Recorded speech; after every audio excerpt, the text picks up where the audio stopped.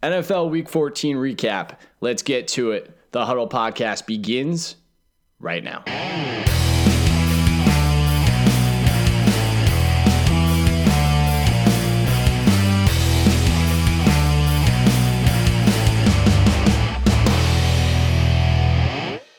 What's good, everybody? Welcome into another edition of the Huddle Podcast brought to you by the Sideline Network.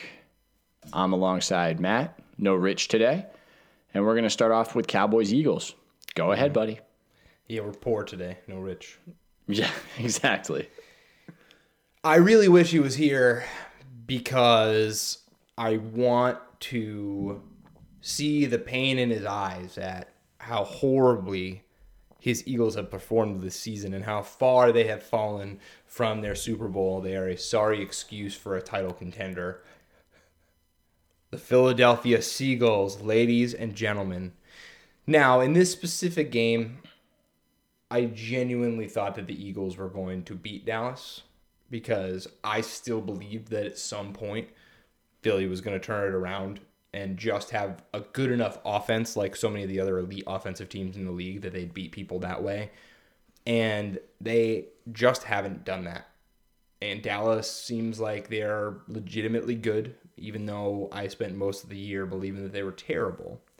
But the splits are really important. And for me, for Dallas, yes, Ezekiel Elliott, yes, pass rush. But what it really comes down to is Dak Prescott's performance. Because when you have an O-line that can get you 5 yards a carry and a running back who can extend that even further, and then you have a defense that comes together in the way that this Dallas front seven has in the second half of the season, and then you spend a first-round pick on a guy that I myself did not believe was worthy of a first-round pick, Amari Cooper.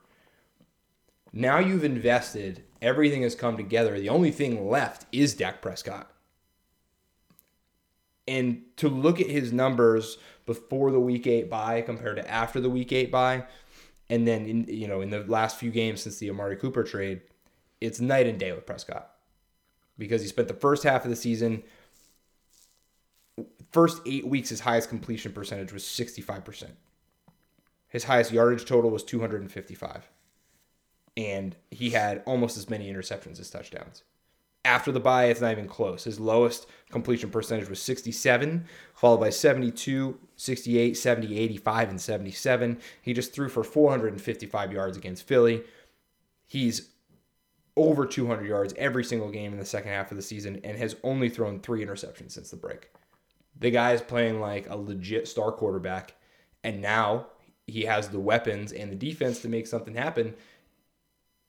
If he continues to play this way, Dallas is going to be a real threat in the NFC playoffs. Yes, they are.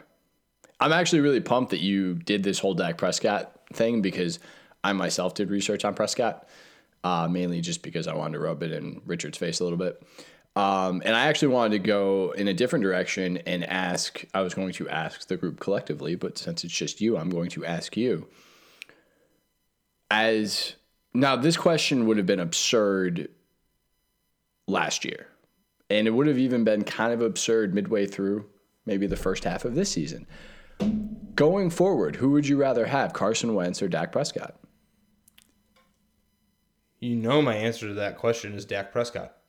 Well, I knew your answer was Dak Prescott a couple years ago. Yes. I didn't know if it had changed. That's why I'm bringing it up again, because I think it's relevant. I would still take Dak Prescott. Okay. I would too. And originally I would have said Wentz until I actually did a deep dive in the numbers. And Prescott is second in regular season wins since 2016. Of all quarterbacks? Of all quarterbacks. You want to take just a gamble at who he's behind? Brady. Yeah. By 3 wins. Brady has 33. Prescott's got 30. Roethlisberger is right behind him at I think 28 or 27. That's pretty impressive. I didn't realize that. Prescott has 13 game-winning drives. You want to guess how many Wentz has? 0. 4. Because Nick Foles stole them all. Prescott's QBR in those 13 game-winning drives is 83. Wentz is 60. Now, I will give Wentz this. last season, the Eagles were pretty much ahead for the majority of the season Yeah. when he was starting.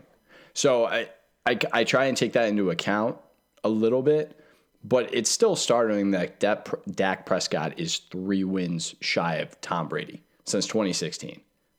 It's incredible to me the roller coaster ride that has been Carson Wentz. I shit on him the entire draft. I said it was complete idiocy that the Eagles took him, that he was going to be trash. I maintained through his rookie year that I didn't think he was very good. I wasn't impressed. He has this MVP caliber second season and then gets hurt. And then early in the season, I used injuries as a reason why I wasn't worried about Deshaun Watson and Carson Wentz. Watson got back to form. Carson Wentz has not. He has not returned at all to the player that he was last season. And it really seems like offensive scheme is the difference. It wasn't him. It was the two guys that are now no longer with the team that drew up these offensive plays and worked it to his benefit. And they also had a run game last year, which makes a tremendous difference as well. Yeah, absolutely. Absolutely. Off pod, Rich and I have discussed this topic, and he believes that it's Doug Peterson's fault as to why Carson Wentz does not look like Carson Wentz did last year. I mean, we all kind of agree now that Peterson is clearly not the coach that we thought he was after the Super Bowl run. Not at all. I think we all, I mean, you and I took collective L's on that last year and both said we were wrong about him. He's clearly a genius. And then it turns out we were right. It was exactly. It was his coordinators. Yeah. Right. Yeah. So to backtrack a little bit, I would still take Prescott because A, Prescott doesn't have any injury history. B, he's a big dude. He is a big athlete. Dak Prescott is a large man. What was he, like 6'4"? He's 6'5", I'm pretty sure. I think he's Cam Newton size. Okay. But he just and Wentz is a big guy too, but watching the two of them, Prescott looks big on the field. Carson Wentz looks like Alex Smith. He looks like he's going to get broken in two. And that worries me. And the fact that he hasn't been able to create offense this year, for lack of a running game, worries me. Because it's not like he doesn't have weapons. They went out and got him Golden Tate. Golden Tate's barely even involved in the offense. Yeah, Carson Wentz can't find the guy. No. Like Amari Cooper goes from, we thought he was a middle of the road number 2 wide receiver, and he goes to Dak's team, and all of a sudden he's a stud. Golden Tate goes from being the number 1 option for Matt Stafford, shows up in Philly, and he's a ghost. So Wentz's numbers this season, he's thrown for 21 touchdowns, 7 picks, a little over 3,000 yards. So while those numbers aren't alarmingly bad by any means, no, let's be fair about it. It's beyond numbers at this point, though. Right? No, it's just that he doesn't look. He looks gun shy. Yeah, on the field, like he looks like he's hesitating. I think you're right. I think you've hit the nail on the head on the big difference between his style last year and his style this year. His last year, when he rolled out of the pocket and escaped pressure, he looked like Favre. He was firing the ball. He doesn't care whether or not you're playing good defense. He's putting the ball where he wants, and he's going to make a play happen. This year, he looks like he's overthinking it, and it's really resulting in some poor play when they need him to be superhuman, to be good enough to make the playoffs. Right. And the other thing, too, though, is the Eagles team as a whole is a disaster. They're not making the plays that they made last year. The defense especially. Oh, my God. The defense is atrocious. Mm-hmm. Yeah, so if you zoom out and you look at both teams as a whole for a second, because we basically just spent that whole time talking about Prescott and Wentz. Right. I think coaching is poor on both sides. To a pretty egregious level for two teams that should be contending. One that just won a Super Bowl and one that should be contending for one. The one thing that hurts my soul about Dallas playing well is that it means Jason Garrett's going to get like a lifetime contract. He is going to be there forever, Dan. I am sorry. I am so sorry. I know all you wanted for Christmas was for the Clapper to get fired. He needs to go. But unfortunately, especially if they win a playoff game, I mean, he'll be there until Prescott leaves. I can't wait to see the Gridiron Heights if the Cowboys win a playoff game. Because that's going to be fantastic. His character is just going to be like, it's just going to be him and Jerry and like champagne and like sex toys and in the press box or something like that. It's going to be weird. But the Cowboys look legitimately good, and I didn't think that they were capable of that not because they didn't have the talent. They've always had the talent. I mean, preseason, one of my predictions, and we're going to talk about this, was that Zeke was going to have his career breakout season, his break a couple of records kind of season this year, and that has not been close to true. And he's still been good. Oh, absolutely, but you couldn't tell the difference between him and Saquon the first 7 weeks of the year, because they were both obviously way too good for the rosters they were playing on. Right. But still, because everything else was so bad, they weren't getting a chance to be dominant. And then all of a sudden, both of them just started, like Saquon started destroying people, but Zeke's really kind of just doing the same thing he's been doing all year. He's been steady, So it's not like I feel horrible about it. It's not going to be in my list of predictions I wish I could take back. Right. But the thing that has really surprised me about the Cowboys this year has been the way the defense turned around, because as much as I thought Zeke was going to be better and eventually the passing game got better the way we thought it was going to be early in the year, but I just didn't have any faith in that defense. And all of a sudden they're one of the only reliable defenses in the league. And as I've said all year, defense literally doesn't matter week to week because every team is different every week, but the Cowboys seem to be stabilizing that into the ball a little bit. Philly, on the other hand, should probably rebuild. Are you saying on both sides of the ball or just on defensively? Both sides of the ball. Okay. If there's any hope for Wentz, it's going to have to come from solid draft picks and a couple of free agents. They might have to do, really, can you imagine if Wentz had Amari Cooper right now? The way that Amari Cooper's played for Dak? Golden Tate hasn't fixed anything for him, but I don't know. Maybe Golden Tate's not the right type of weapon. I don't know. Maybe we were overvaluing Golden Tate in Detroit, but because it's a weird equation, right? Because then you're saying Matt Stafford is actually the reason that Golden Tate was so good in Detroit. Maybe. But then that makes Matt Stafford that much better than Carson Wentz. Again, maybe. And that makes Dak Prescott that much better than Carson Wentz. That's a scary proposition right there. But maybe it's true. Maybe Wentz last year was lightning in a bottle. He had his really great. He had an RG3 season where it was a comet. It came and now it's gone. And I don't want to think that way. I really don't because I like Carson Wentz. I loved watching him play last year. I liked him out of the draft, but he is just not. He just doesn't. He doesn't look healthy, and maybe he's not. We all know that Peterson rushed him back this season. Or because they were in so much trouble to start the year. So much trouble to start the year, but it could be an Aaron Rodgers situation where we're watching Wentz, and he's playing at 75, 80%. Hey, you remember that time that Richard was like, Carson Wentz is going to start the first game of the season. I follow my team. I know what's going on. Well, yeah, he also said Tyrod Taylor is a top 10 quarterback, didn't he? Oh man, should we just do all of the things that Richard was wrong about in our review later? No, that's okay. Yeah, so things are looking pretty bleak for the Eagles. I'm excited for the Cowboys and what they can bring to the table in the NFC East because I really thought that whoever came out of that division was just going to be a walkover game. But if it looks like it is, if it's Dallas, I think it's going to be a tough out. Especially with that defense. Yeah. It's going to be fun. So let's move on. We'll talk the other exciting game of the weekend, which was the Bears and the Rams. I can't say enough to you how uninteresting this game was.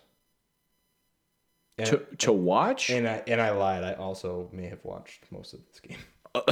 So how can you say that this game was uninteresting? It was uninteresting to you leading up to the game, or you watching the game? Oh no, I was very interested in it leading up to the game. And Is then it because I watched the game? it And was all defense? I hated it. It's not even just that it was all defense. Don't get me wrong. The Bears' defense, in and of themselves, is fun to watch, and they're probably the only unit in the league that you can say that about, just because of Khalil Mack. However, the quarterback play on both sides of this game was so abhorrent, so horrendous. It was almost as if I was watching Blake Bortles play ping pong against himself. Every single bit of it was so bad that I turned it off. So, a few things. One, I love watching Mitch Trubisky play quarterback. To me, he's exciting. He's exciting to watch because you don't know what he's going to do. Yeah, please elaborate, because I just find him fun to watch. I'm not a Bears fan, so for me, I don't care if they win or lose. I just enjoy watching him play. I think we saw Sean McVay get outcoached, which shocks me because I didn't think that was possible. And maybe, again, we've overhyped this guy, and by we, I mean everybody. Mm-hmm. And he's never won anything. He's yet to win a playoff game. And I'm not poo-pooing him whatsoever. I'm just saying, we've really overhyped this guy. His play calling in that game was abysmal. You give the ball to Todd Gurley less than 10 times. What the hell are you doing? Right. How do you negate the kind of pressure that a defense like the Bears puts on your quarterback? You run the ball. It also showed that Jared Goff has a lot of limitations. Oh, I have long been on the Sean McVay makes Jared Goff what he is bandwagon. I am too, but I'm just saying this game really highlighted that.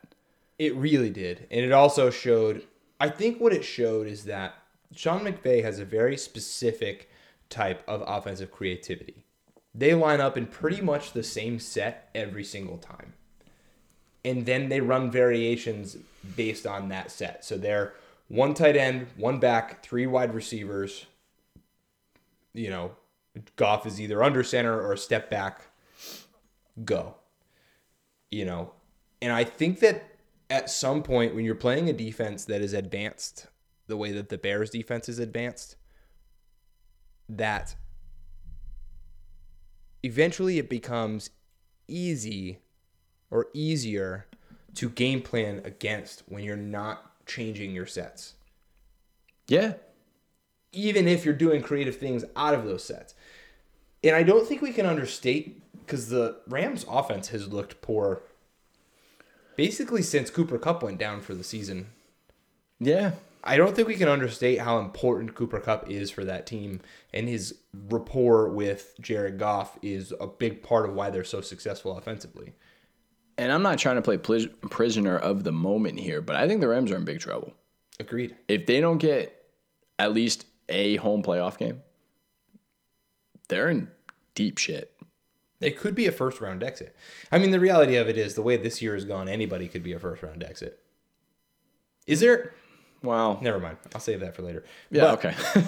but yeah, so I thought it was really terrible.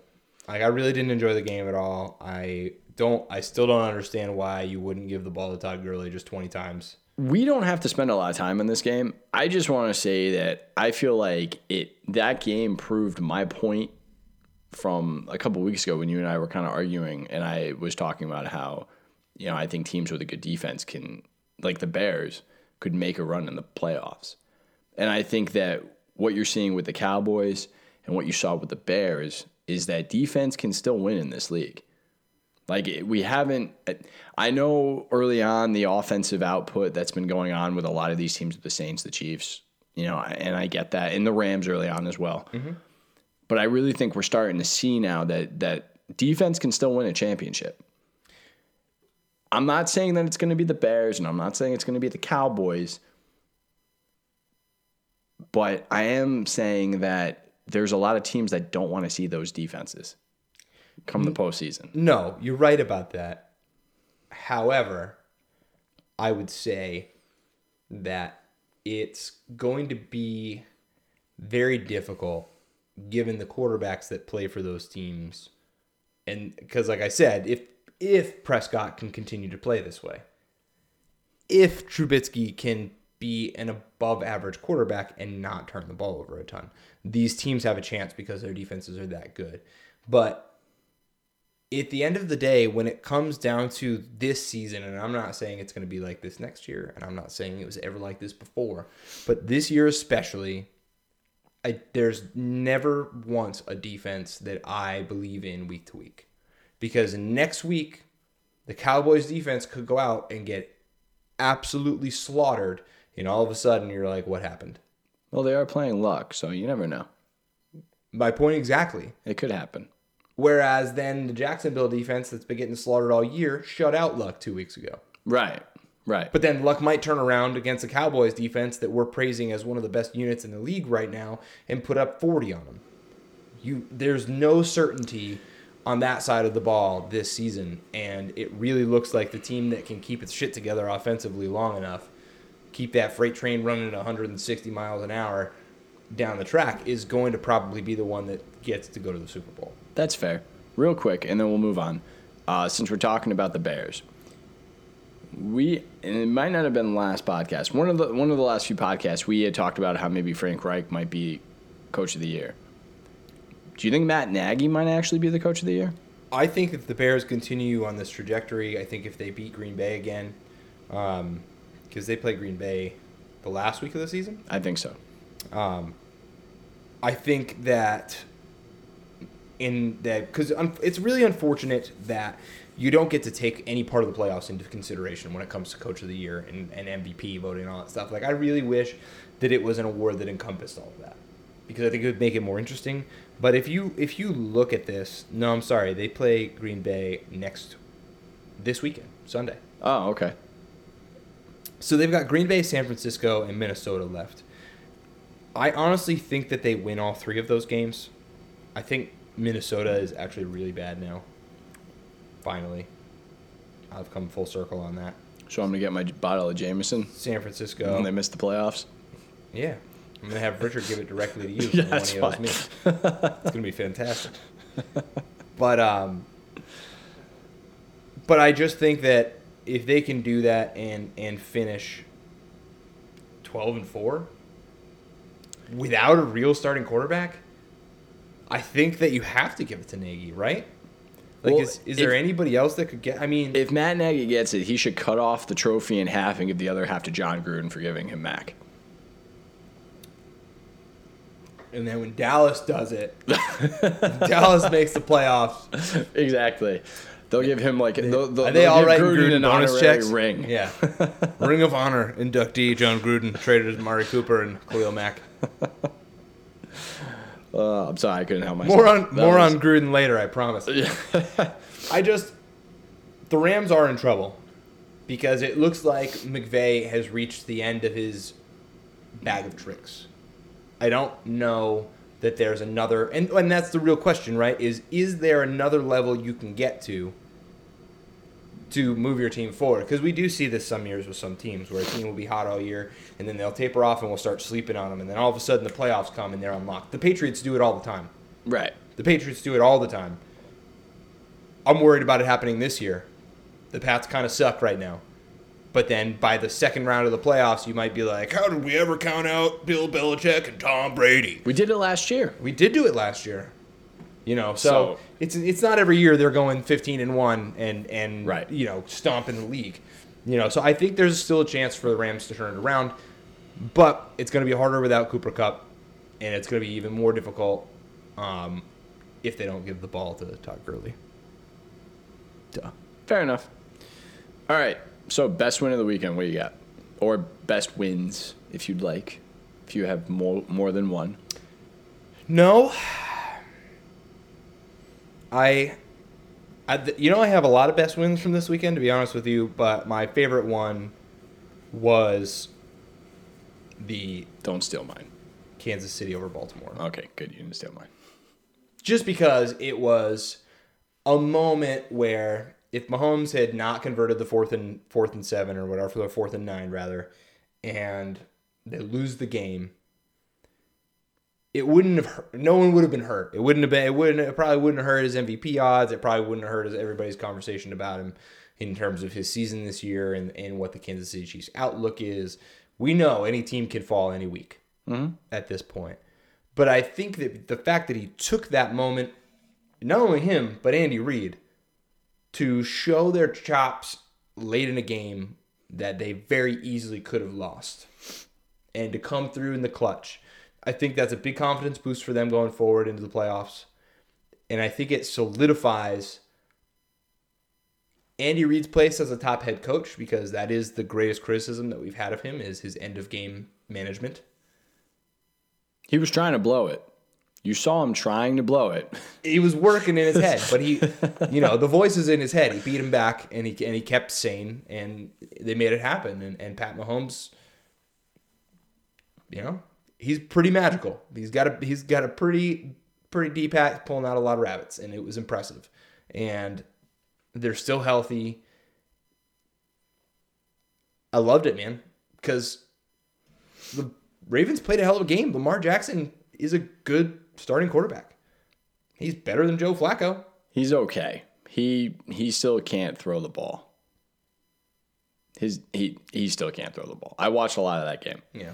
He can't throw the ball.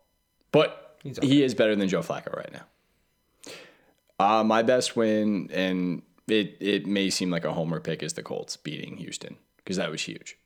Yeah, they had to win. Yeah. And it also helped that the Chiefs won, because now they're back in it, at least for the wild card. They have an opportunity anyway. Mm-hmm. So, I mean, the other one I would say is the Cowboys beating the Eagles, because if the Cowboys lost that game, I think the Cowboys would have missed the playoffs. And I know that sounds weird, but I feel like the psyche of Dallas in general is, if you start talking them up, they let you down. And in this case, they didn't. There was all that hype. You guys are favored. You're at home. You should beat the Eagles. That's usually the time when Dallas completely crumbles. And they didn't. I have to tell you, my other best win. Go ahead. Cleveland over Carolina. Wow. Yeah. Baker Mayfield, man. Hey, you already know how I feel about him. He was near flawless. He was near flawless. I mean, it wasn't a big stats game. It wasn't a Baker came out. No. But literally everything that he wanted to do and chose to do on that field, he did it, and it worked. And it went exactly according to plan. Now, that might speak as much to Carolina's deficiencies as to the Browns' abilities, but Baker Mayfield alone was very impressive in that game. Well, I mean, you can't sleep on what Mayfield has done since Hugh Jackson has been fired. Yeah.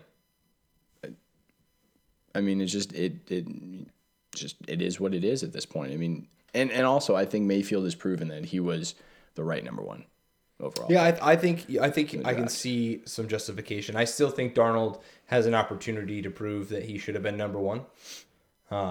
But nobody's solidified their draft position more than Saquon Barkley this year. Agreed. I mean, I don't think any team that would have drafted Saquon Barkley would be upset. No. So, I mean, even if Cleveland took him, which would have been absurd, but even if they did take him, they wouldn't be upset. No, you can't be. With the way he's trucking people, you can't be. Worst win of the week. What do you mean worst loss? No, worst win. Worst win? The team that won, but you feel the worst about it. Are you going to say Miami? No, I'm going to say the Chargers. What? Barely beating the Jeff Driscoll-led Cincinnati Bengals. Not only did they look like trash in this game and squeak it out. That's your worst win? But they lost Austin Eckler. So now they are without Melvin Gordon and Austin Eckler, which really hurts me in fantasy, but also is not good for this matchup coming up this week. The Chargers are in trouble, man. I've been saying it for a couple of weeks now. I am worried about LA. I'm not so sure that they are capable of really genuinely making noise in the playoffs. And I know that you've been picking them all year. I know they were your dark horse. But they're about to play Kansas City, Baltimore, and Denver to end the season.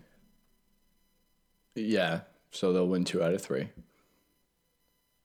I'm not so sure, man. I mean, Kansas City's definitely going to beat them. Yeah, I said they'll win 2 out of 3. Baltimore just almost beat Kansas City. Yeah. The Ravens can beat them. Maybe. Is the Ravens game at home or is it away? Home. Home for At KC, home Baltimore, at Denver. yeah, they'll win 2 out of 3. At Denver is not an easy win either. Because when Denver plays at home this year, for whatever reason, they're absolute garbage on the road. But when they play at home this year, they've been decent, even though Case Keenum doesn't have anybody to throw to anymore. He's got 2 rookies starting at wide receiver. But if Phil Lindsay gets 150 yards and a couple of scores, and Denver defense plays well, there's a chance for them to at least keep that game close. The Chargers are in trouble, man. Okay. They're going to get a bad draw with their draft seed because they have to be a wild card because the Chiefs are going to win the division. Yeah, they'll be fine. They'll be fine. I'm not worried about it yet. You're delusional. I'm not worried about it yet. Let's wait for the postseason. Let's see who they play. Because if they get like Pittsburgh in the first round, I wouldn't be worried about it. Pittsburgh's not even going to make the playoffs. Maybe not. Maybe not. I mean, I wouldn't be upset with that because then Indy will definitely get in at that point. But Pitt just lost to the Raiders. They just lost to the Oakland freaking Raiders, dude. Like, so is Pittsburgh your worst loss? yeah, probably. I mean, Oakland's one of the worst teams, one of the 2 worst teams in the league. Probably the worst team in the league, to be honest with you. And really, the only thing that could pretty much be worse is... No, nothing's worse. John Gruden's trash. Yeah, I agree with you. The Steelers losing that game. It was garbage. It was absolute, complete, and utter garbage. They don't deserve a playoff spot. The Steelers should just go away. Don't even play the rest of the year. If they don't get the playoff spot, does Mike Tomlin get fired? Yes. Yay! Finally? Yeah, finally. You'll be so excited. It's okay, don't worry. Then what's gonna happen is Hugh Jackson's gonna hire him as his first assistant.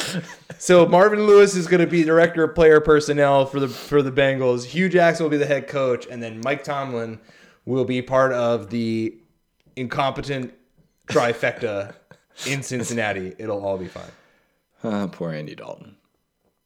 Yeah, I know, right? So let's go over where you were right. Real quick, just so you guys know, there used to be a 20-minute argument in this spot between Chris and I, a heated one, about the Tennessee Titans and the Denver Broncos. You're not going to hear that because our equipment decided to screw it up for us.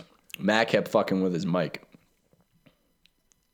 I think it was just that your computer was so appalled that you were saying nice things about the Tennessee Titans and trying to make it sound like they were better than the Broncos that it was like, nope, I can't do this shit. But anyway. I just think it's your mic was appalled at the smell that, your breath Things smells a lot like John Elway's My ass. breath smells like correctness. Things I was right about in terms of correctness. Pat Mahomes, top 10 quarterback. Uh-huh. The Cleveland Browns being an absolute, complete, and utter disaster, which up until the moment that they fired Hugh Jackson, they completely were. And Agreed. now they're just like a step above complete and utter disaster. There's at least a little promise. But I've been saying all year there's promise on their roster. Just this season was going to be a shit show for them. And they're definitely not going to win more than 6.5 games. So I'm going to get my bottle of Jameson. It's going to be wonderful. Other things that I was right about. Watson. The Bucks are awful. I still don't think that counts. Awful. It definitely counts. It definitely counts. Tampa is horrible. And that might be it. I'm not going to lie to you. I was right about less stuff than I thought I was. So I had the Cowboys. Now, I said Dak Prescott would be a top 5 QB. He's not a top 5 QB, but he's a lot better than I think a lot of people thought he would be. Yeah, I think you're right So about that. I'm not going to take full credit for that one, but I will say that I have been riding the Dak bandwagon all season. So I've been riding the Dak all year. Riding the Dak so hard. right in Big D, right? Oh, yeah, exactly. So, oh boy. I was right about Carolina. Semi-right about the Steelers. I'm trying to think. I mean, I can't really take credit for saying that the Patriots were going to be good. Ooh, I forgot a huge one. Oh, and Phillip Rivers. I was right about Phillip Rivers. I was right about the Saints, man. Saints-Pats was my preseason Super Bowl pick. It's looking pretty freaking good right now. Did we agree on that? Nope. Who did I have in the Super Bowl for the NFC? I had Packers. I had Patriots, Packers. Fuck. All right. Well, I'm half right. Well, that's on the side of things you were wrong about. But the biggest thing I was wrong about is, and I'm going to apologize now to all you Giants fans out there that had to listen to me talk about how taking a running back at the second pick in the draft with clear-cut franchise quarterbacks on the board and a league centered solely around passing the ball, that it was one of the worst draft picks I'd ever seen. Saquon Barkley was a fantastic number 2 pick. I was very wrong about that. I was right about Baker Mayfield. That was the other one. I couldn't remember. I was dead wrong about the Falcons. I think we were all dead wrong about the Falcons. The Packers. Aaron Rodgers winning MVP. I think I said that he was going to win it unanimously. I was a little gung-ho on that one. Oh, right about Andrew Luck, because I said he'd win Comeback Player of the Year. I think we both agreed on that one, unless you had somebody else in mind. But that one I was right about. Dead wrong about Seattle, who you've said off pod, or the San Antonio Spurs of the NFL. Yes. You were wrong about Cincinnati, sir. Yeah, well, it looked like I was going to be right about Cincinnati for about the first 8 weeks, and then all of a sudden the train went off the rails. Well, they hired your favorite coach in the league. So thank goodness they brought in Hugh to really right the ship there. If I could take, because I think I had it set up in our rundown that it was like if you could take one of your preseason things back, would yours be Saquon Barkley? Would that be like the one that you want back? That's 100% the one, because he's that special. And not to backtrack, like not to backpedal on it. You can backpedal. But I did say, when I did my Maddie's Toilet take about this, I did very specifically say, basically, unless the running back you're taking is Barry Sanders, Adrian Peterson, or Jim Brown, it's not worth it. It looks like they got that guy. He's like all of them in one. Like, the dude's incredible. He's the best running back I've ever watched play football. You sound like Bill Simmons. It's not close. He's amazing. He can't be tackled. No, he's incredible to watch. He hits the hole with such ferocity. He's patient with his blocks. He's a great pass catcher. I don't know that I can't think of anyone I've ever watched that was that good. I mean, maybe like AP, peak LaDainian Tomlinson, like those guys at their best were like what Saquon is as a rookie. So the one thing that I have to take back, and I don't want to, and it's bothered me all year, Blake Bortles is not a top 10 quarterback. Oh, so satisfying. Can you cut that audio out for me and just save it in a little file so that every time you text me, my phone will play the sound of you saying Blake Bortles is not a top 10 quarterback? Yes, Blake Bortles is not a top 10 quarterback. Duh. Everybody else knew he wasn't a top 10 quarterback. Look, man, he had moments this year. Yep. Against New England. He had moments. He had a lot of moments. Had moments. Had his helmet on the sideline, watching Cody Kessler play quarterback. That's okay. Somebody will pick him up. Somebody will take him. He'll start again. And he'll be awful there, too. Hopefully in New York, because that would be amazing. He'll be so bad. That'd be awesome. Odell Beckham Jr. will have him floating. He has a better arm than Eli Manning. Listen to me. If Blake Bortles goes to play quarterback for the New York Football Giants next year, Odell Beckham's people will have him with cinder blocks tied around his legs at the bottom of the Hudson before the end of preseason. In all seriousness, no, I don't think he's going to New York. I actually think that'd be a great place for Joe Flacco, but that's totally a conversation for another day. I said that. Did you really? Yes. When? Oh my goodness. Did you say it on your podcast? Move on to the next thing. Did you say it on this podcast? While I find the text message wherein I said that was the perfect place for Joe Flacco. Oh, you said it in text. I don't read your text messages. It was in the huddle group text. You're literally supposed to read it for the podcast. I'm sure I just went. I already had that idea, and I just ignored it. So, are we good with questions? Are you good with questions? Fire away. Let's go. All right. So this is more of like, this is a question, but I wanted to make it a topic, but I realized that the way that I had to bring it up had to be in questions. So, have we reached a new normal where investigative reporting is defined by looking up old tweets of athletes to see if you're more virtuous than they were as teenagers? Have we reached such a low point in our media and society that we have to constantly try to tear everyone who achieves something greater down just to make ourselves feel better? I'm referring to the Kyler Murray thing where the guy, do you know what I'm talking about? I know what you're talking about. I couldn't possibly care any less about the story, about what he said and when he said it, about Kyler Murray winning the Heisman. The Heisman Trophy doesn't mean anything anymore. It's irrelevant. Heisman Trophy winner does not mean productive athlete as a professional, so I don't care. I don't think that Kyler Murray is ever going to be a good NFL player. I don't think that he even should have won the Heisman. I don't think that we should be looking at what people say when they're 13 years old on social media and they're stupid and they don't know anything about the world and using it to tarnish their image or diminish them. Yeah, if you're 19 and in college and fucking tweeting that stuff out, or if you're in a frat and you're sexually assaulting women like the guy who's about to be our Supreme Court justice, yeah, I want to know about that stuff. And yes, it impacts what I think about you. If you're a dumb kid and you said something stupid on social media, let me tell you right now, if I ever run for elected office and somebody does a deep dive into my social media self at 11 years old, they're probably going to find that I said some dumb shit. We all did. Everybody puts dumb stuff on social media. It's part of being the first generation to have it. So to sit here and tell me that that's supposed to matter to me, it just doesn't on any level. I hate the story. I hate everyone talking about it. Who cares? I just want to know why that's considered news. It's because our media is such absolute garbage.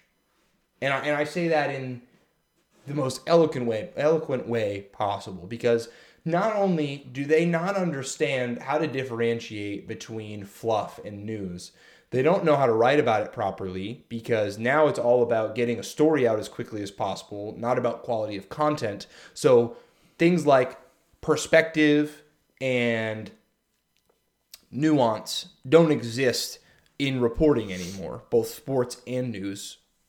So I don't know that there's a single journalist out there really that does actual reporting that I have an ounce of respect for anymore. I think it's all just opinion pieces now. It is 100%. They mask it. Everything is op-ed. Quote unquote journalism. I 0% care about any of it. And I'm so tired of the media just doing anything for it. Literally every single media member basically just acts like they work for TMZ. Agreed. TMZ is the new normal for media of all forms. Agreed. And it's pathetic. It's guys like Bob Ryan are rolling in their not underground graves because Bob Ryan's still alive. He looks dead, but he's still alive. But just think about the guys that we grew up with. All right. So Bob Ryan was a little before our time, but for me, it was Simmons writing 1,000-word articles on a subject, or Bill Riley. All these guys used to Lupica. Lupica. Right, really good articles, sports articles, in depth. Like now, everything's a single paragraph. Mm-hmm. Everything's a how fast can you get me 300 words on subject X. Exactly. With a catchy byline. Mm-hmm.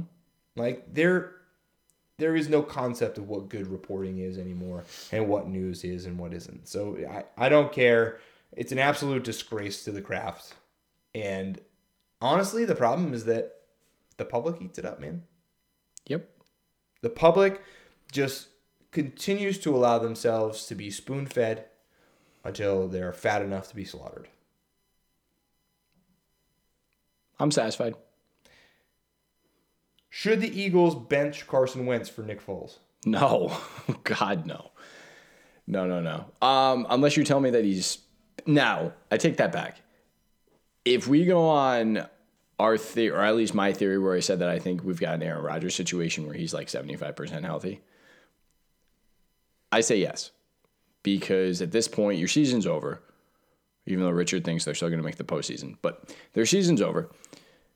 I would bench him. The same thing, like why Aaron Rodgers is playing right now, I have no earthly idea. It makes literally no sense. Because he's playing for nothing.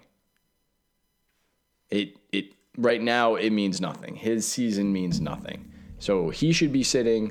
Carson Wentz should be sitting. So yeah, you know what? Bench him for Nick Foles. Why not? If nothing else, you could at least try to trade Nick Foles again and get some draft picks. Need I remind you that Nick Foles is the reigning Super Bowl MVP, and the Eagles, under Carson Wentz's direction, have been really poor this year. What do you have to lose exactly? Well, they were really bad under Nick Foles early on in the season, too. Yeah, because Nick Foles is awful. I think it was just fun to play around with because he's so bad. Because Foles is, Big Dick Nick is an awful quarterback, and nobody thought that last year, and it just makes me happy. I feel vindicated. So is that it? Was that you just wanted to take another shot at Nick Foles? Yeah, is that absolutely. the whole point of this question? Okay, Absolutely. I just wanted to. Well, I mean, and it's a legitimate question because Wentz has been really bad. He has been. He just has not been good. All right, so I have a sports related question, then a non-sports related question. Do you want me to keep it with the sports ones, and then I'll do Don't care. the non-sports? Fire away. All right, cool. We'll just stick with sports then. Did the Saints peak too early? Last 2 weeks, team has struggled against the Cowboys and your Buccaneers. I have felt it. Drew Brees cost me a fantasy playoffs this week. I'm wondering, is there a team that needs home field more than the Saints? And I know we talked about Los Angeles, but the Saints are like bipolar. Yeah. This is going to play in really nicely to my next question, actually. Oh, okay. I don't know that they peaked too early, but I do think that we are starting to see from these teams, and we've seen it with the Falcons, where Matty Ice and Julio have been just absolutely carrying that team all year. And the same thing with Goff and the Rams. We are seeing season fatigue. The guys are getting burnt out. You just can't conceivably do that at that level for 16 straight weeks. So I think we'll probably see a little drop off in the last couple of weeks with some of these guys, with some of these teams, the Saints especially. But I think getting playoff seeds locked up this week and then being able to rest the last 2 weeks or week of the year to then turn around and have a bye and play a home playoff game, I think we're going to see them jump right back into it. I'm not concerned in the context of the playoff picture. But they've definitely tapered off the last couple of weeks. I mean, Drew Brees in particular. It seems really too bad that Dez Bryant got hurt now, doesn't it? Yeah, it does. Like, Traquan Smith can't get separation. He can't catch a ball. He hasn't caught a ball. That too. But I mean, he nothing. Like, literally nothing, no matter what. Somehow Michael Thomas is the only one that can catch a pass, that can get open and catch a pass for that team. And I think that it really is going to be a struggle for them if they can't get one of those other receivers to step up. It's okay. Don't fall asleep. Oh, trying not to. Okay, cool. Is there any playoff team that you feel certain will win their first round matchup?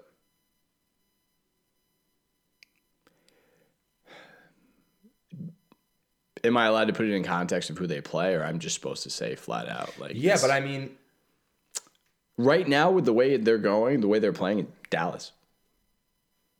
Truly. Dallas, maybe Seattle.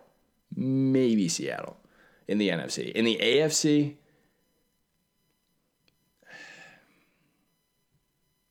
man, I don't want to say it. but they're In the Dallas is going to win their division and probably play Seattle. Will they, though? Seattle's making a wild card.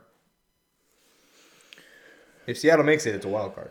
Yeah, I mean, but there's no guarantee that they'll be the 5th seed. Seattle could drop and be a 6th seed. I mean, we don't know yet. Well, no, Well, because the Cowboys, I don't think the Cowboys will catch the Bears unless the Cowboys win out. yes, the Cowboys are going to be the 4. Yeah, that's what I'm saying. It would depend on if Seattle's the 5 or 6. So it's probably going to be Seattle and Dallas.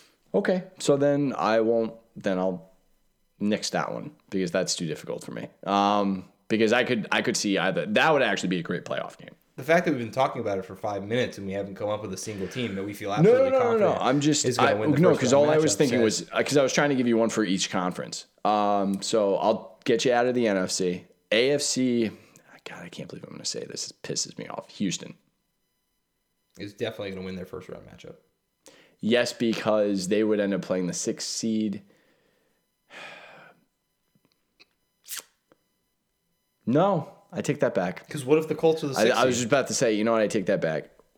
The answer to the question is there's not one team in the playoff picture this year. New England. If New England drops to the 3 seed, which is a possibility, I would take New England.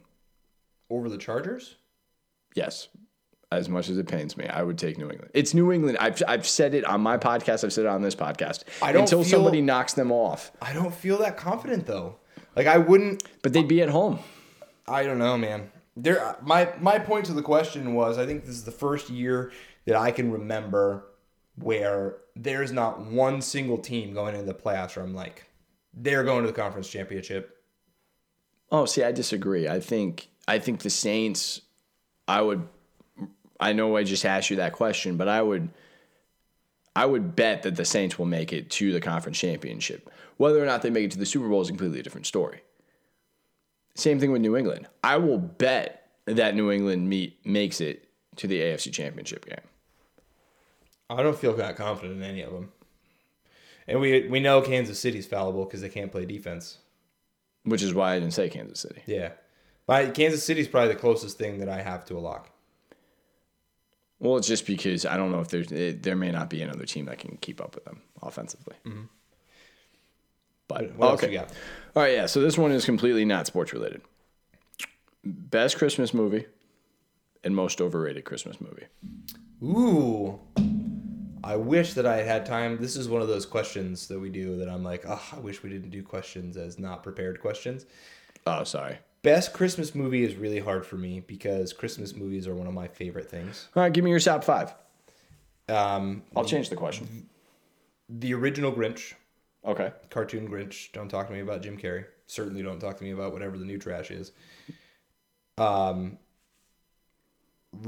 and the Island of Misfit Toys. Okay, so the claymation Rudolph the claymation style. The one that Huffington Post said is bigoted and misogynistic and all that stuff. 100% that one. Okay. Home Alone. Yes. If you only got a top 3, that's Frosty. Fine. The original? Yep. Okay. Original. And what's my other favorite one? I don't really care for A Christmas Story. That one's overrated. Is that your most overrated? Yeah, probably. And I really love... Shoot. What's my other favorite? Polar Express. The Polar Express is good, but meh. I'll be honest with you, I'm not so sure that I have a 5th favorite, but we just watched one that was just Kurt Russell plays Santa. Oh, the one on Netflix? Dude. I haven't watched that yet. Watch it. Okay. So freaking good. All right. So good. I was really impressed. What do you think? What do you? I feel like there was a reason you asked me that question. No, I honestly just wanted to do something since, we're not going to do another podcast again before Christmas. So I wasn't trying to ask it for you to turn around and be like, so what's yours? The Christmas Chronicles, that one is called. Okay. Really good. But yeah, my top 5 would be the Santa Claus. Ooh, I forgot about the Santa Claus. Throw that one in my top 5. That one actually might be my favorite. It's a Wonderful Life. Damn, man. Because I did not prepare this at all, so I got to think. The original Grinch I will put down as well, because that's a good. What do you got? I forgot about Elf. See, I think that one's overrated, to be honest with you. I like Elf. I just think the way people have talked about that movie like it's like a 40-year-old classic. And it drives me nuts. But Elf is good. Die Hard. Don't shake your head. Die Hard is a Christmas movie, and it's one of the best Christmas movies of all time. It is absolutely not. Why is Die Hard not a Christmas movie? It's an action movie. It's not a Christmas movie. Is it set around Christmas? Just because that happens to be the time frame that it happens does not mean that it is a Christmas movie. Christmas movie implies that it has something to do it does. with the spirit of Christmas at the center of the story. The center of the story is that the good guy wins and the bad guy loses. Yeah. So sorry, not a Christmas movie. My number 5. Oh, man. I just had it and I just lost it. Jingle All the Way is up there, though. I absolutely love that movie. It is stupid as hell. About Arnold Schwarzenegger? The Arnold Schwarzenegger and Sinbad movie? Jesus. Come on, man. I would rather watch a Muppets Christmas Carol than Jingle All the Way. Don't say that too loud. My wife will hear you. She loves that movie. You don't like Jingle All the Way, really? Horrible. That's not really my 5th one, though. That would be like 6. I literally lost my 5th one. It's bugging me. Oh, the Flintstones Christmas Carol. That's what it is. Oh, you like that one? I love that one. I like the Mickey one. I like the Mickey one. Oh, the Mickey one's awesome. Yeah. The Mickey's a classic. Yeah, man. Rudolph. Oh, man. Forgot about Charlie Brown. I'm not a Charlie Brown person. There's so many good Christmas movies. Christmas movies are my favorite movies. For the record, Rotten Tomatoes ranks Die Hard as a Christmas movie. Rotten Tomatoes is... You actually go by Rotten Tomatoes? No. Okay, good. Because I hate Rotten Tomatoes. Rotten Tomatoes also gave the new Spider-Man cartoon 100%. Our Rotten Tomatoes as a rating system is horrible. I'm just saying they categorized it as a Christmas movie. Oh, they did? Yeah. Oh, wow. They got something right. I like It's a Wonderful Life. And I know it is a Christmas movie. I just feel like it's not so much a Christmas movie. I literally just saw it for the first time this year. You've never seen It's a Wonderful Life? No, I had never watched it before. How do you function as an adult I've also never seen A Christmas Story. No, Christmas Story is not worth seeing. But It's a Wonderful Life, no, I had never sat down and watched it. And it was on Amazon Prime, and I sat down and I watched it. Like the dude's 2 weeks ago. Borderline suicidal, and he's about to jump off a bridge, and then all of a sudden he has this life-changing experience and an epiphany, and then he... It's my number 2 rated movie of all time. I just watched it. Dude, I can't believe you just watched that for the first time ever. Yeah, I had never watched it before. The movie lover that you are. Yeah, no, I had never seen it. It's right behind the Santa Claus. Unreal. The only reason why the Santa Claus is ahead of it is because I watched that with my dad every Christmas. So that's tradition. But what do you got? You got anything else? I really don't. I do. Go ahead. Is Aaron Rodgers washed up? No. Didn't I ask you that last time? Yes. I just wanted to ask it again. He's not washed up. No, we don't really have to talk about how sad Aaron Rodgers is. Well, actually, since you brought him up, who would you like to see as his next head coach? Jesus. I mean, it's going to have to be a freaking Messiah to lead this team. Can it be John Harbaugh or Jim? No. Why not? Aaron Rodgers is a prickly motherfucker. Yeah, have you met Jim Harbaugh? On his best day. Yeah, right. The two of them are going to clash. Aaron Rodgers needs somebody even keel, level-headed, Do you think it's going to be a pro or a college coach? It's really hard to say because there just aren't any good pro prospects. And how is Aaron Rodgers going to respond to a guy who's never coached in the NFL before? Like, if for some reason Pete Carroll was available, I think that would be the perfect coach for Aaron Rodgers. I heard Bruce Arians' name being floated around, which wouldn't be the worst idea. I don't think. Bruce Arians is basically Andy Reid light. Okay. I don't know if that works either. I don't know. So do you think Aaron Rodgers is uncoachable? I think it's possible that he's uncoachable.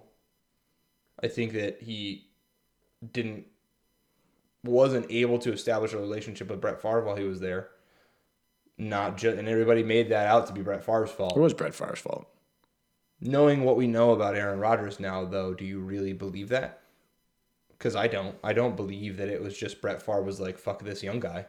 Because it's not like Aaron Rodgers was the first young quarterback to play with Brett to sit under Brett Favre. I don't think it was only I think it was a mutual disdain for each other. I don't think it was just 100% Brett Favre. Yeah. Because Aaron Rodgers is an arrogant prick. I don't think he's a prick. Dude. What? Do you see it? Listen to him talk to reporters and stuff like I would not want to play with that guy. What? Look at his face after a failed possession, and then compare it. Here's how I think about it. Okay. The reason that I think that Pat Mahomes is like Steph Curry is demeanor. Did you see that stupid Bleacher Report article? Of course you did. I literally saw that and I turned off my phone. I closed my phone and said I'm done with Facebook for the day. Because I saw that. That was like the first article I read the other day. Anyway, is so much of it is demeanor. That kind of innocent looking, like, you know, boyish grin, but with a killer instinct hidden behind it. But everything rolls off their shoulders. You never see Curry when Draymond does something stupid or KD goes in and takes an 18-footer instead of moving the ball on the offense. You never see Steph. Always taking shots at KD. Got to. Won a podcast at least. You never see Steph look up at the rafters in disdain or roll his eyes or anything like that. Like, you don't see that frustration in his teammates' performance from him. You don't see that in Pat Mahomes. You don't even really ever see it in Brady. Even Brady stays pretty stone-faced on the field. And I mean, he's emotionless is what I'm saying. I'm not saying he's letting stuff roll off. I'm sure he's chewing guys out on the side and all that stuff. But then you look at Big Ben, and if one of Big Ben's receivers misses a pass, do not compare Big Ben with Aaron Rodgers. That's not fair. He makes a face that clearly says, I did my job, you suck. And that is the face that Aaron Rodgers makes on every single play, except for when he's throwing the ball to Devontae Adams. Aaron Rodgers may make the face, but he never calls out his team publicly. He does not call out his teammates. Ben Roethlisberger does at every opportunity. Well, yeah, Ben, but I'm just saying it's in the same line as that. Yeah, Ben is a total douche. We know that. If it's well documented, look at his police records. I will say that my infatuation with Aaron Rodgers has lessened a little bit.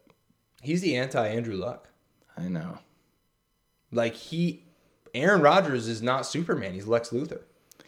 All right, man. Why don't you just, this is supposed to be Christmas. We're supposed to be happy. And you're just kind of ruining my flow here. Well, you did tell me that Die Hard was a Christmas movie. It is a Christmas movie. So I'm going to blow up your Aaron Rodgers love here. All right, we've got like 5 minutes left. I want to do a quick basketball question for you. Please. We haven't talked basketball in forever. Your top 5 players in the league right now. Go. Luka Doncic. Shut your face. I didn't say who will win Rookie of the Year. Oh, God, that was awesome.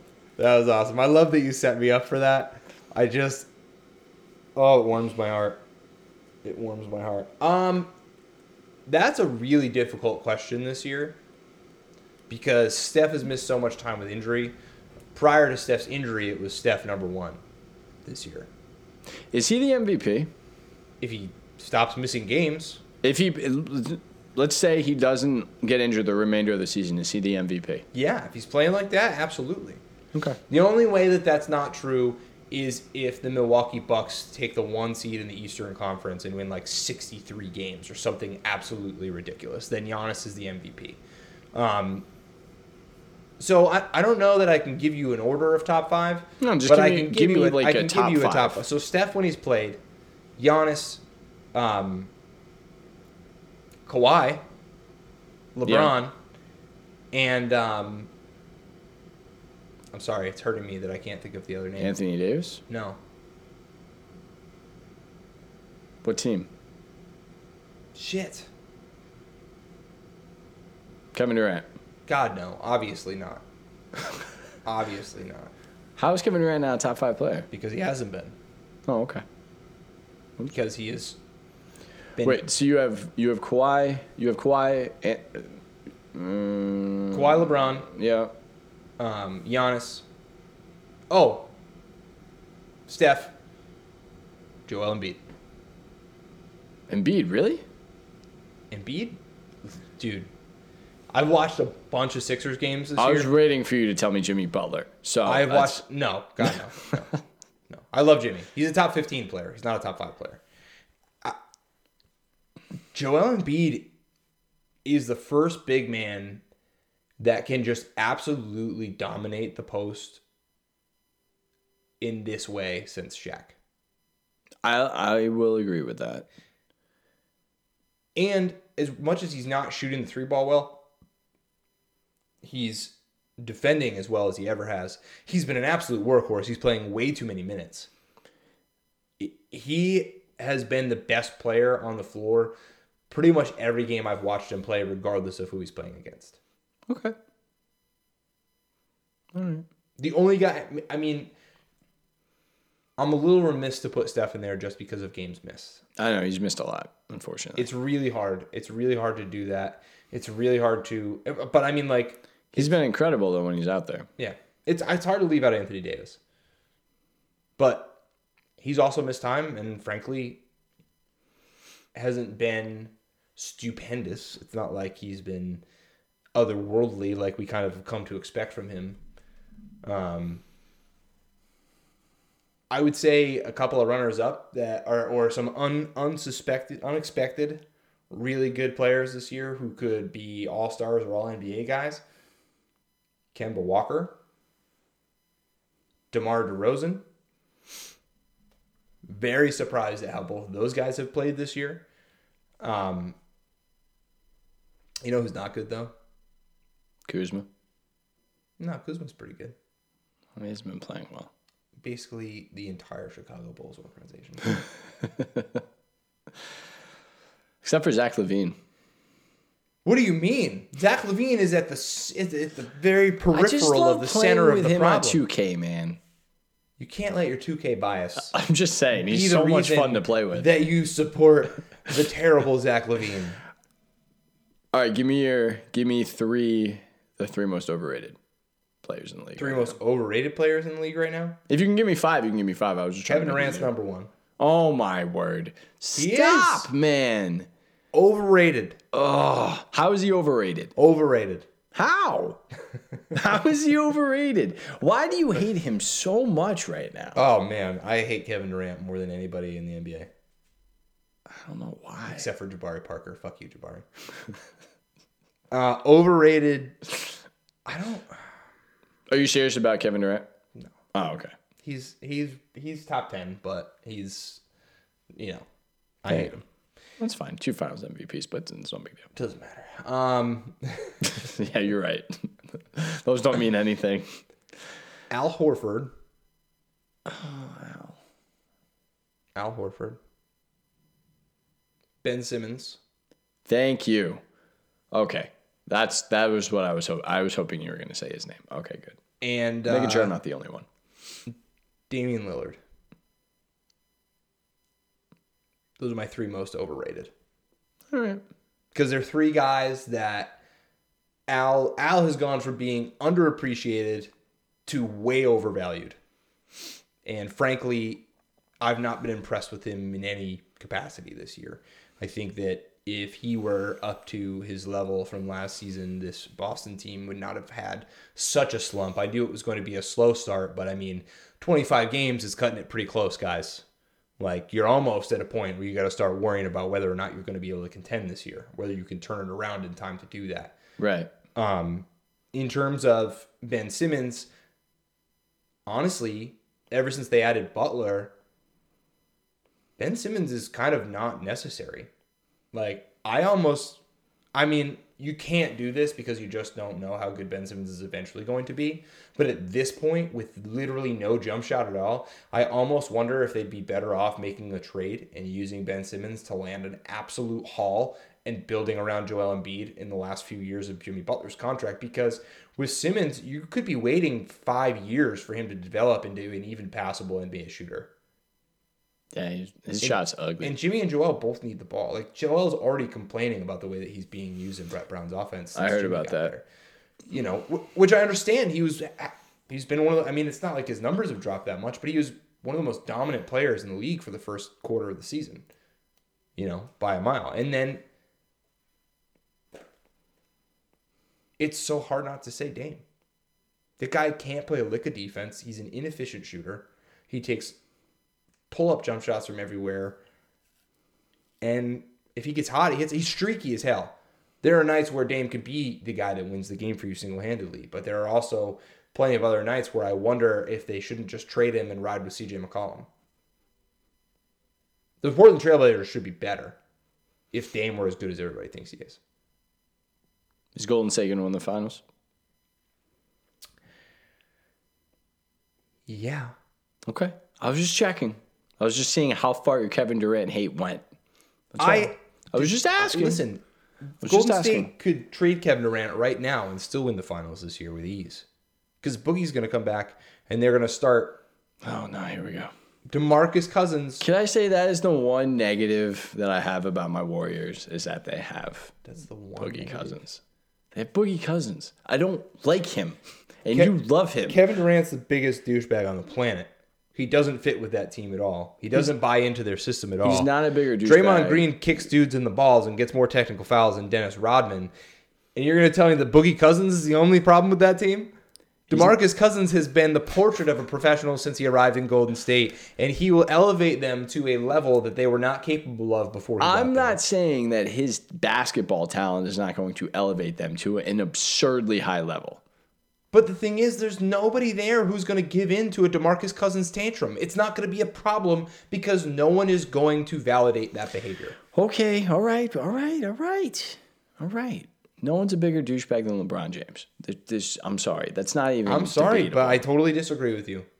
LeBron is who LeBron has always been. We have always known him to be. He has never tried to be anything else. He has never apologized for it. Kevin Durant lied to everybody and pretended that he was this backpack toting Rucker Park scoring 50 points. That's who he I was. love basketball guy. That's who he was. And then he sold out. He didn't sell out. Went to an existing championship winning team. And not only did he go there so he could play a higher brand of basketball. Which he did. He didn't, though. Because the moment that he got there, that team changed. And yes, they still won a title. 2. And yes, they still won another title. But at no point, and he was the best player on the court, has that team played the same way that they did before he got there. Agreed. Except for when he's been out with injury. And at all of those times, they have not been anywhere near as exciting to watch as the Golden State Warriors pre-Kevin Durant. Everything about the Warriors and the essence of how they were built and what they became was soiled the moment that Kevin Durant got there. And the Draymond Green incident is a prime example of why he doesn't belong there, and we will all be better off after he is gone. Such a hater. Such a hater. I'm right, though. But you are, but you're not. The guy has become so full of himself that he doesn't believe that he needs to play within Steve Kerr and the Warriors system, the higher brand of basketball. If you were going to do that, just stay in freaking Oklahoma City, and you could just fight with Westbrook all the time instead of Draymond. But he didn't want to fight with Westbrook anymore. Well, now he's going to go to New York and fight with nobody because nobody's going to play with him And who called that? This guy right here. I told you I that. still think it's idiocy, but the more I learn about Kevin Durant and the person that he's become, Why is that idiocy, though? because you're never going to win a title in New York if you're Kevin Durant. You don't know that. I 100% know that. Who's it going to be? Him and Frankie Smokes and Tim Hardaway Jr. in the shell of Kristaps Porzingis. Kyrie is not going anywhere. Okay. Kyrie is going to play in Boston. You also told me Kevin Durant wasn't going to New York. So, I'm just saying. I still don't think it makes any sense. I told you Kyrie and Kevin would go to New York. I said that 2 years ago. I'm honestly just hoping that Kevin Durant goes to New York so that we can enjoy watching the Warriors play basketball again. Oh, I don't think he's staying in Golden State. I'm almost convinced he's going elsewhere. I don't think they want him to stay in Golden State. Yeah, I mean, because those whole 2 championships, back-to-back, 2 finals MVPs. I wouldn't want him on my team either. Because all he does is... He stole finals MVPs from Curry. Curry could have won those finals MVPs. Curry should have won the first finals MVP, and they gave it to Andre, which still makes no sense. And I love Andre Iguodala, but that made no sense. I'm just saying, if Kevin Durant's not there, the Warriors still probably win 2 titles. I do want Kevin Durant not to be there anymore. I want Kevin Durant to go to the Washington Wizards. That's fine. He'll win there, too. So that he can toil away in infamy. You're so you were just like burning with hatred for this guy. Yeah, absolutely. He is my least favorite player in all of basketball. You hate hard. I do. Can we talk about me loving hard real quick though? Yes, go right ahead. You can tell me real quick because you're kind of bumming me out here. Because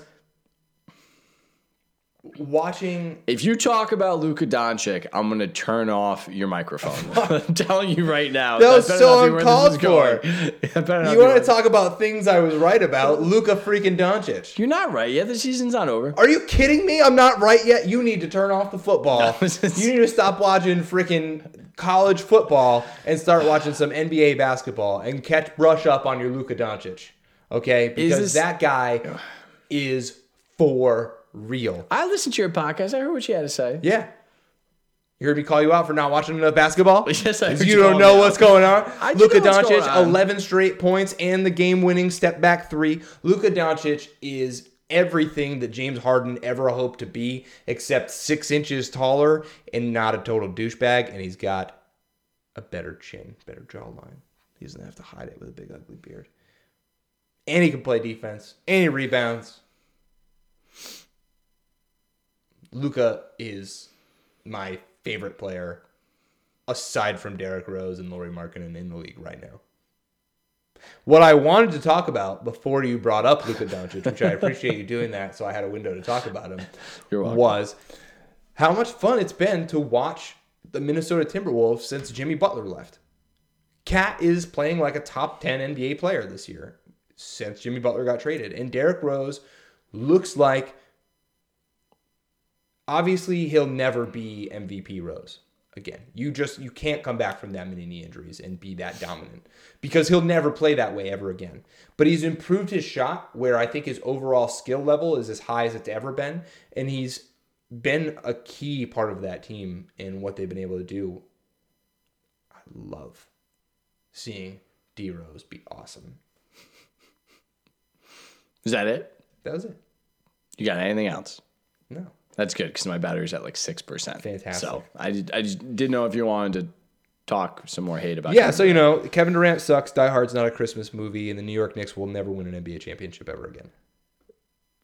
Wow, that just went bleak. Boom. Derrick Rose for 6th Man of the Year. What? Get out of here. 6th Man of the Year? 6th Man of the Year. See, I'd argue that. Only A, I haven't watched basketball, and B, I just got the low battery warning on my computer. So I guess that's going to be it. Die Hard is a Christmas movie. It's a Wonderful Life is actually a really, really good Christmas movie. I do have to say. I'm still a little bit embarrassed that you just watched it for the first time at 30 years old. I don't see what the big deal is. People watch movies at different points in their lives. I'm a little behind the times. I mean, if you really want to be upset, I didn't watch Forrest Gump until I was like 20. No, I'm still not going to forgive you because you still haven't seen Cars. You're 30 years old, right, and you still haven't Cars. seen the greatest Pixar movie of all time. The Monsters, Inc. is the greatest Pixar movie of all time. You haven't seen Cars, so don't talk to me until you do.